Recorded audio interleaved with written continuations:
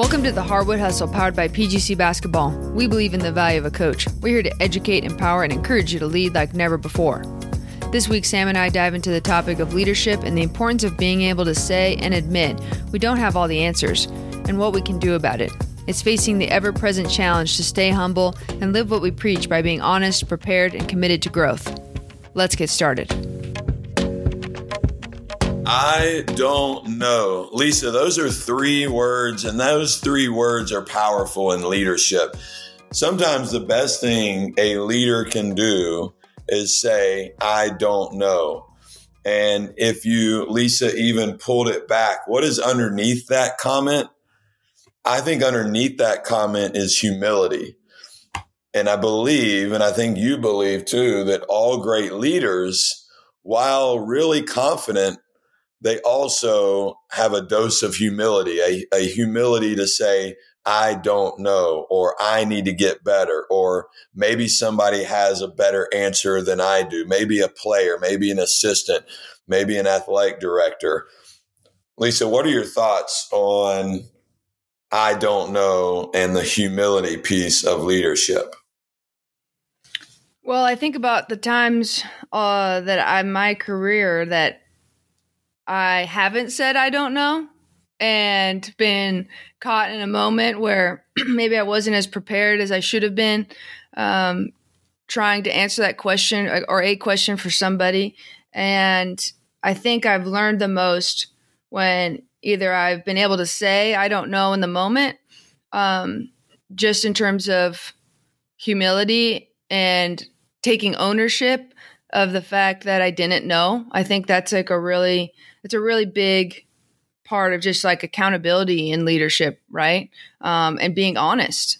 I think like we want to hide sometimes our weaknesses or hide our mistakes, but we don't learn from them if we do that. And then other times where I've reflected back in the moment and said, I should have said, I don't know. I should have owned up to something, because it would have built trust, I think, with the person who I was talking to, or the person who asked the question, rather than try to fake it. And I learned those. I mean, I'm still learning those things, but I learned some of those as a young coach, and I'm grateful for that. But it's the ownership, the honesty, the accountability. It's the building trust that being able to say it can really help us as leaders. Yeah, I agree. And the one thing, this is my 20th year of coaching. I just realized that recently. Started coaching 03, 04, and, coached almost 10 years, a decade in the college game, then doing non-traditional coaching the last several years. And one thing I've learned is the more I learn and the more that I grow, the more I know that I don't know. Like, I just know I learned so much. I'm like, man, I really thought I knew a lot, but I really don't. And I kind of had that aha moment. I maybe had talked about it before when I went to my first PGC session after a decade of coaching.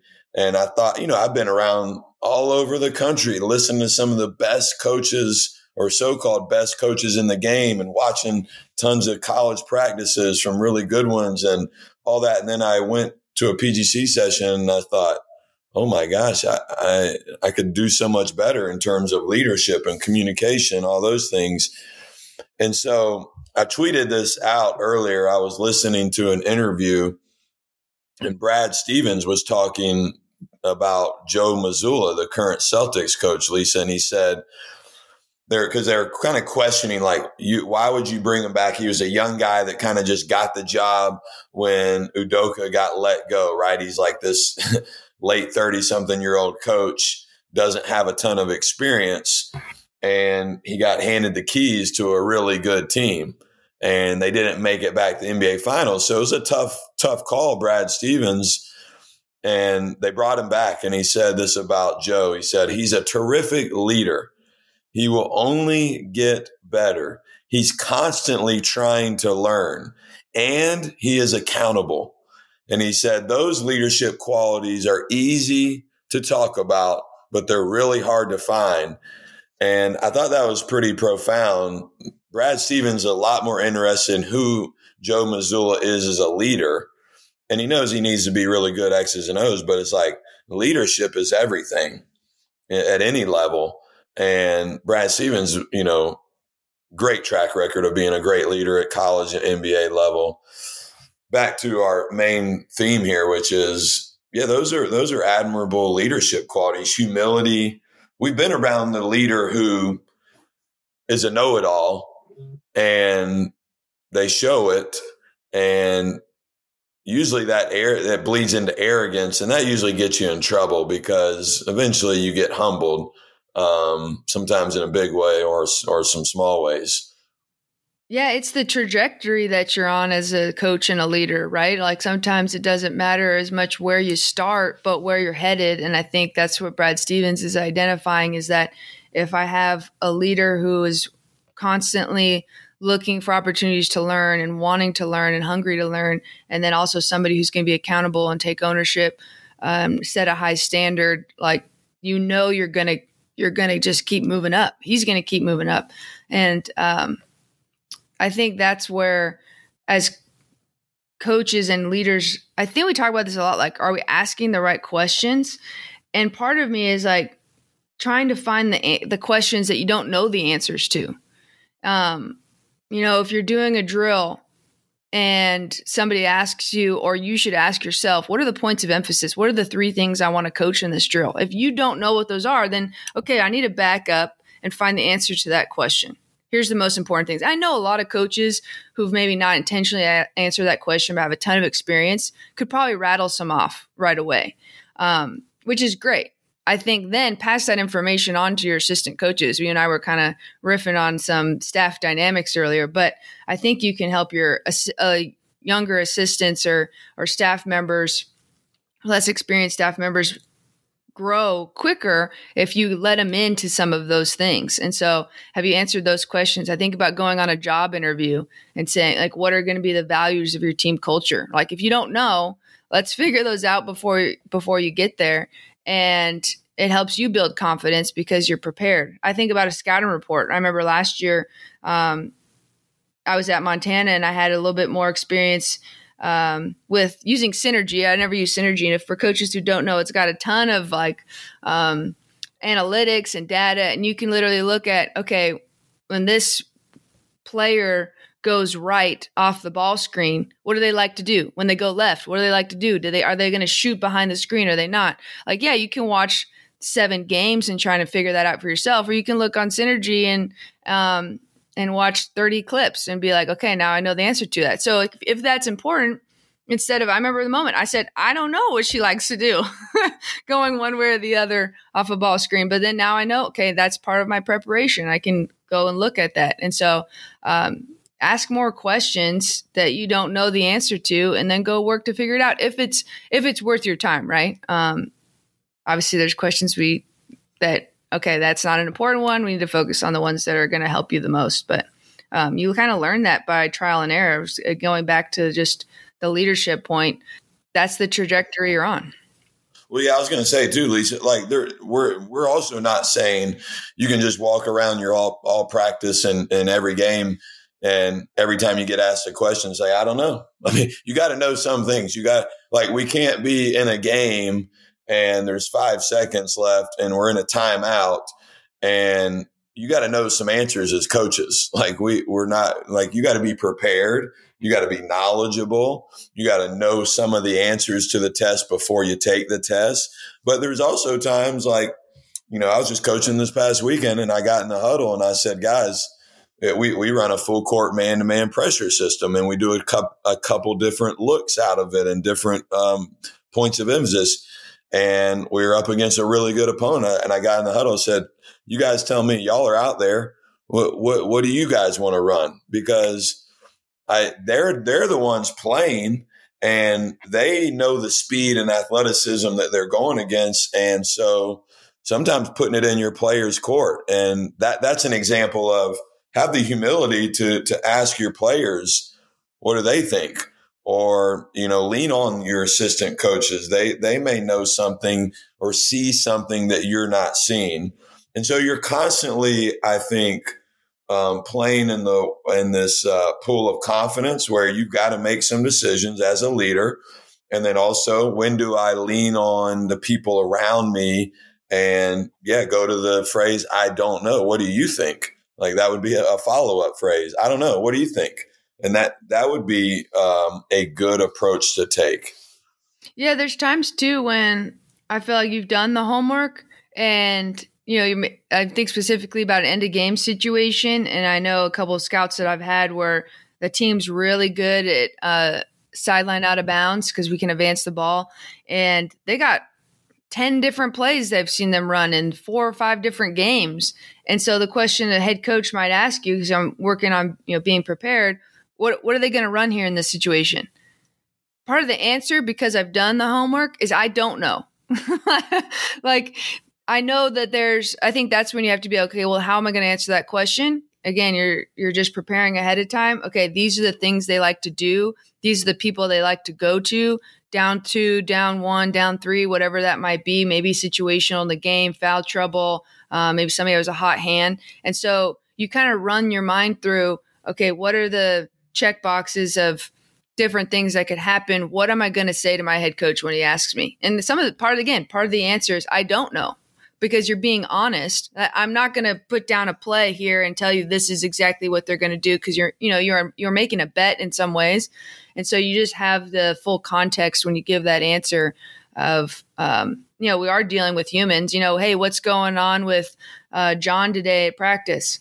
I don't know. Like we can guess as coaches, we can make assumptions, and we might say, hey, I think it could be this. This actually happened a couple of times this year, where we give our players a mental health day if they need time away or need to step away from practice. And each time that we've guessed why it wasn't right. Like when we've gone and had the conversation of, hey, what's going on? Are you okay? It's been something like, oh, okay, that makes sense. Yeah, you need to go. You have family stuff going on. You have this personal thing going on. Yeah, figure that out and come back. So it's easy to guess or make assumptions. And again, we just have to be accountable for, okay, how are we going to answer that question when it comes to us? And Lisa, another thing, like a cousin of this conversation or a cousin of humility to me would also be the ability to adapt and evolve.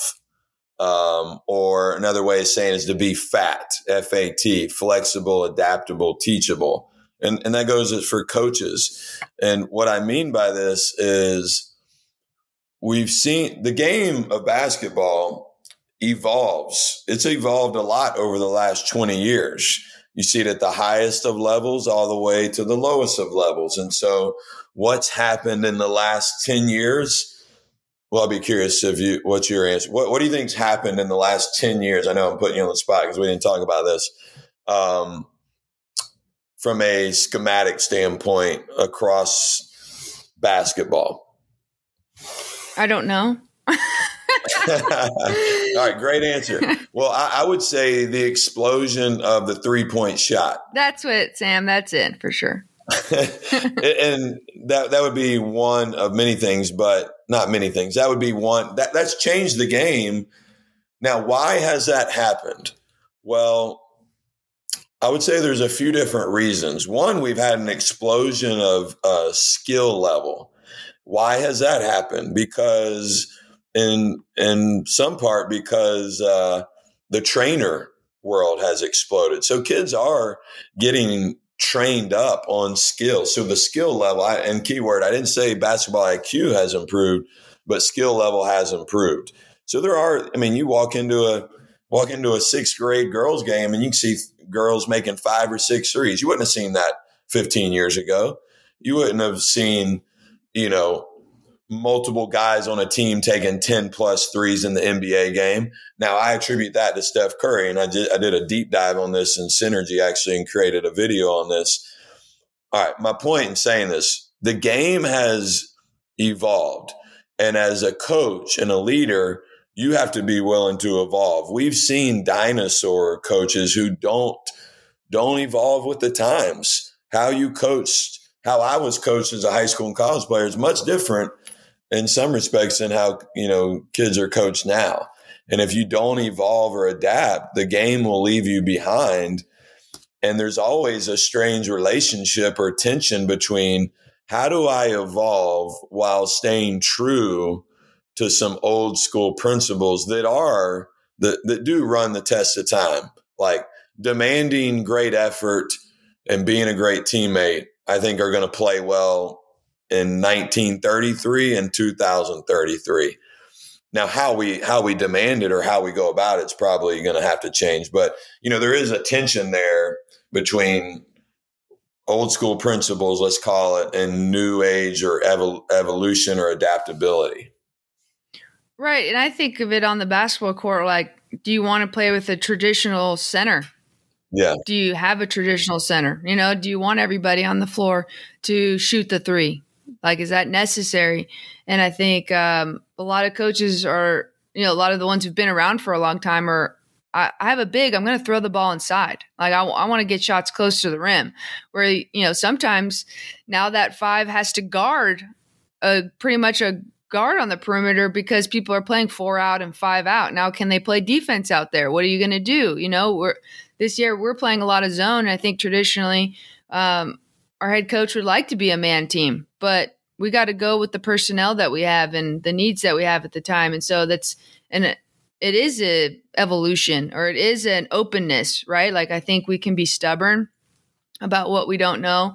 And some people don't like the analytics. They go, there's too much. You can go too far into the analytics. But I think that's one thing that's changed the game is knowing, okay, wow, I can really look at some of these percentages. I can see what the points per possession is and know what's the best value for their, shot quality stats based on who takes it and from where, what kind of shots you're trying to get. And so I do think there are some tried and true that, if you have a big and you can go inside near the basket, that still works. If you have a big around the rim playing defense and that can block shots, that still works.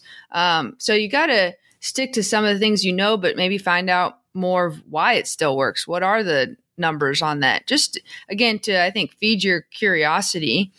And so we need to stay curious about that and research it. And I know some of the best coaches are always still looking for, hey, I listened to this clinic today, or there's so much on the internet now, but you can find these answers and you can, hopefully not just get confirmation bias, but continue to learn as a coach. And so you just got to stay hungry for that. Yeah. So let me share a few stats with you back to the point I was making earlier that I think are pretty substantial stats. So in the 2003, and before I say the stats, let me say Steve Kerr to me is an example of somebody who's evolved with the game. Lisa, he won 3 NBA championships with the Bulls in a triangle offense where, you're running the ball into the post or the pinch post. And he took some of those concepts and applied them in his Golden State with their split action. And then he won a couple of championships with the Spurs. But here in the 2013-14 NBA season, Lisa, the top 3 teams shooting the three, Houston shot 26.5, Atlanta shot 26, and Phoenix shot 25 threes a game. That's in 2013-14, 10 years ago. Memphis was the bottom. They only shot 14 threes a game. Think about that. Like, I don't know what y'all shoot now at the college game, like what you average. In the 23-24, early in the season, the top 3 teams, Lisa, Dallas, Boston, and Sacramento shoot 43, 43, and 42. There's nobody that shoots less than 30. That's a pretty quick explosion in 10 years. Would you agree? Like going from, that's 17 more a game. The game has, and if my point is if Steve Kerr's like, you know what, we won championships like this in Chicago and San Antonio, and he came into Golden State and he was like ramming it into the post, and he didn't let 2 of the greatest shooters of all time shoot volume threes in Clay and Steph, then they probably aren't winning any championships. So that evolution, that adaptability over time allows Steve Kerr. Now we know there's other examples of coaches not evolving with the times. They had a lot of success. They maybe won multiple national championships at the college level or NBA, and then they stopped winning. They go through long droughts, and that might be a sign that they didn't evolve or adapt because they're stuck in what was good. And why are they stuck? Back to our original point here, they probably lacked some humility. Yeah, I think the best coaches put their players, their team, their programs in the best situations to be successful. They maximize their personnel. They maximize their, potential. And that's really hard to do. And so whether we're evolving or sticking to tried and true principles, we have to take an assessment of who do we have? What do we don't have? What do we not have? And then what's our goal? Like if our goal is development and, hey, I only got one good player that, if I want to win a lot of games, they should take 75% of the shots for the team. That's one thing, but maybe you're developmental and the goal is, okay, I got one good player now, but my goal is to have 3 good players that we can rely on for scoring by the end of the season. So you have to keep like the goal in mind and balance that tension, right? I think that there's tension for that too, but maximizing your team, I think that's the question. How do we answer that? And if we don't know, that's okay. Go find the solution, go work to figure it out, go practice it, go experiment, and learn from that. I think as a coach, that's how we get better. You sent me a great article that triggered some of this, us recording this podcast. So I'm going to paraphrase, for the listener, it's, rugby coach this new rugby coach got hired, and there was a consultant on staff who then was, and you can correct me on anything I misspeak on, but a consultant was on the previous staff. He was let go, and this rugby coach was like, well, I'm letting you go because you don't know anything about rugby. And the point is, that's the very reason why he may have needed to be kept. Was not because of his rugby knowledge, because of his leadership knowledge and helping this new coach come on board. And so I know you've seen it in your career. We've talked about the importance of, but when does this approach of I've got all the answers really get coaches into trouble? When do you see it go sideways? And I know we have to be careful on, what we say here, but when do you see it go sideways? Well, it's funny, Sam, because I was just thinking about, but that's how you get the job, is having all the answers. Yeah. I think now, not maybe for every person hiring, but they love to see somebody who walks in with confidence, who says, I'm going to, take this team, this program to the next level. Here's all my answers. Here's how I'm going to do it. Boom, boom, boom. And it just instills a ton of confidence into, the athletic director, the president, whoever's trying to make that hire. And it's so funny because I feel like it's the opposite of really what you should want. You want somebody who's still searching. Like, I think that's what Brad Stevens is saying about, the coach keeping them, because they're still looking, they're still hungry. And, to your point about that tweet, I had sent you the story. The guy said, well, you should keep me because rugby is all you know. So the head coach, he knew a ton about rugby, and okay, this guy didn't, but like, he didn't ask the question. Well, how does this guy provide value? What does he bring to the table that I don't? And I think within the staff dynamics, you want people that complement you. And to your question, Sam, like, when does it get you in trouble? I think trying to have all the answers will always, in some ways, get you in trouble. Like, we don't. Like, we have to stay humble. And there's a time, I don't know, I guess I'm kind of processing it too. Like, there's a time and a place to be confident and to say, it's going into a game, going into a timeout, and you can't say, I don't know, and you can't ho and hum about things. You got to say, hey, this is how we're going to win. And I think this just constantly learning from those experiences, trying to answer that question beforehand. And I think this is one that I keep learning from, stories of great athletes or great performers or great coaches, is they reflect on, they meditate on, they put themselves in those situations before they get there. And so they okay, hey, if we're down 3 in this situation, who am I going to go to? How am I going to do this? And like as coaches, again, in our experiences, we learn from doing it wrong one time and go, okay, now I need to be prepared for that. But try it again. Just ask those questions ahead of time. If you have a player in practice who's having a bad day, how are you going to approach him?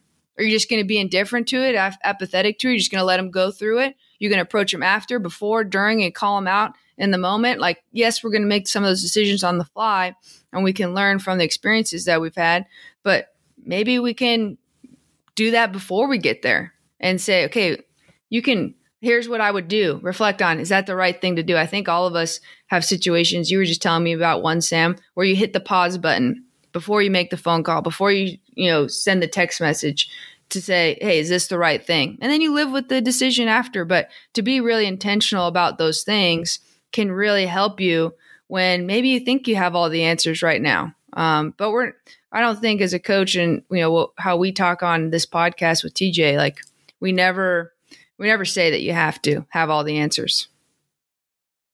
Yeah, you're making is the best decision you can in the moment. But a lot of that does go to your preparation. I mean, it's knowing a lot of things, right? It's like knowing who you are. Like, who am I, Sam? Lisa, you're going to make leadership decisions based on who you, like me and you would approach same situations differently. And who's right? We both can be right because it's got to be true to us. And I think so. You got to get clear on who you are. And then I think you're kind of, these are my words, not yours, but like speaking principle-based leadership, like you're basing decisions on principles you decided on ahead of time. Not necessarily like, should I run a 2-3 matchup out of this side out of bounds, late game, or should I run man to man? Not really about that, but yeah. Am I well prepared? And this goes back to the Annie Duke book of, thinking in bets. You're making decisions like a poker player based on probabilities of what you have. It's not a chess or checkers move. It's a poker move. And you're making the best decision possible, like Pete Carroll in the Super Bowl when they got the interception. And let me say this too, another real life example. It is football season. TJ and I love bringing up football stories.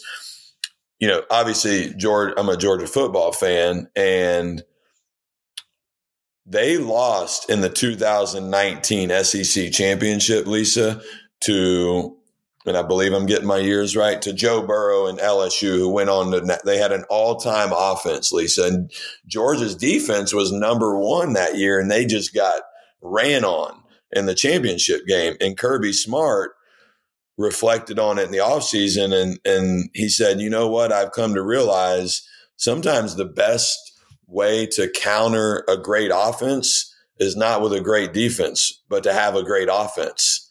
And so he made a tough decision where he let go his offensive coordinator. He brought in a new coordinator, and they changed their style, and they threw the ball more, less running. They opened it up, and it didn't happen overnight, but they went through another year of kind of, subpar par year, and then they won 2 straight national championships. But it took a different approach.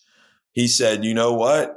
Maybe I'm trying to fit a square peg into a round hole. I need to pause. I need to zoom out. I need to re-examine our approach. And obviously it paid off, and they won, 29 in a row and 2 national championships. But that took a real tough leadership decision to look at it outside the box, is my point. And that takes humility. That takes an awareness of, hey, we could do this a little bit better in a different way. Yeah, Sam, it reminds me, when I was working for Coach Thomas at St. Mary's, he had come to St. Mary's having won 2 back-to-back national championships at the Division II level. And he did it with a full court pressure defense. And it was relentless. It was all the time. And that was his background in coaching. And he came to the Division I level and spent, I would say half the season. That was my year I was a freshman walk-on, trying to implement this style. Of course, some people say, "Oh, you can't do what you've done at a lower level and bring it to the Division I level," and that's not necessarily true. I've seen coaches come from Division III to Division I and play a very similar style and coach it very similarly. So, like, there's things you need to be mindful of. Partly is just recruiting and who you're going to get and what kind of players you're going to have and want to have. But he had to make a change and say, "Okay, we're going to be a half-court defensive team." And I guess sell himself on it and then sell the whole team on it. I think as a leader, that's what you kind of have to do. But there's just multiple times, I think, just in that example that I've seen where coaches have to evolve or have to make a hard choice about making a change. And it's a bet, but hopefully you get more right than wrong. And sometimes you get it halfway there and you just got to, okay, I'm onto something. Now I got to keep tweaking it, right? So that's a tough one. And I think, again, as we said, like who you surround yourself with to help you in these tough decisions can make a big difference.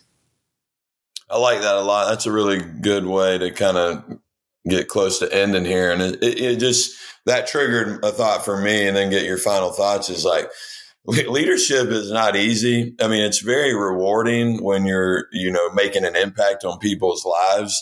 And it's fun as a coach when you're competing and winning. And like, that's a fun part of leadership. But there's so many little decisions that have to be made on a daily basis, like human to human, strategy wise, culture wise, like so much stuff on the court, off the court. And so it isn't easy. You try to base everything principally and be led by your purpose, and then make the best decision and live with it and feel good about it. And sometimes you won't feel good, especially if the result isn't the result you desired to.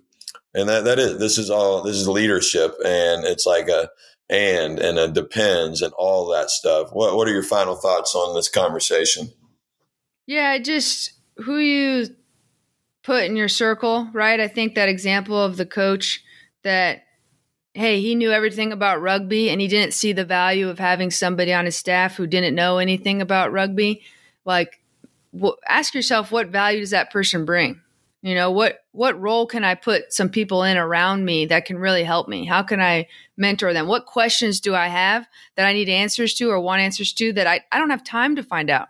That's why assistant coaches do scouts is so the head coach can focus on the day to day and having a great practice and then empowering their staff to answer those questions. And so you don't have to be an expert in everything. You don't have to learn everything. You don't have to know everything.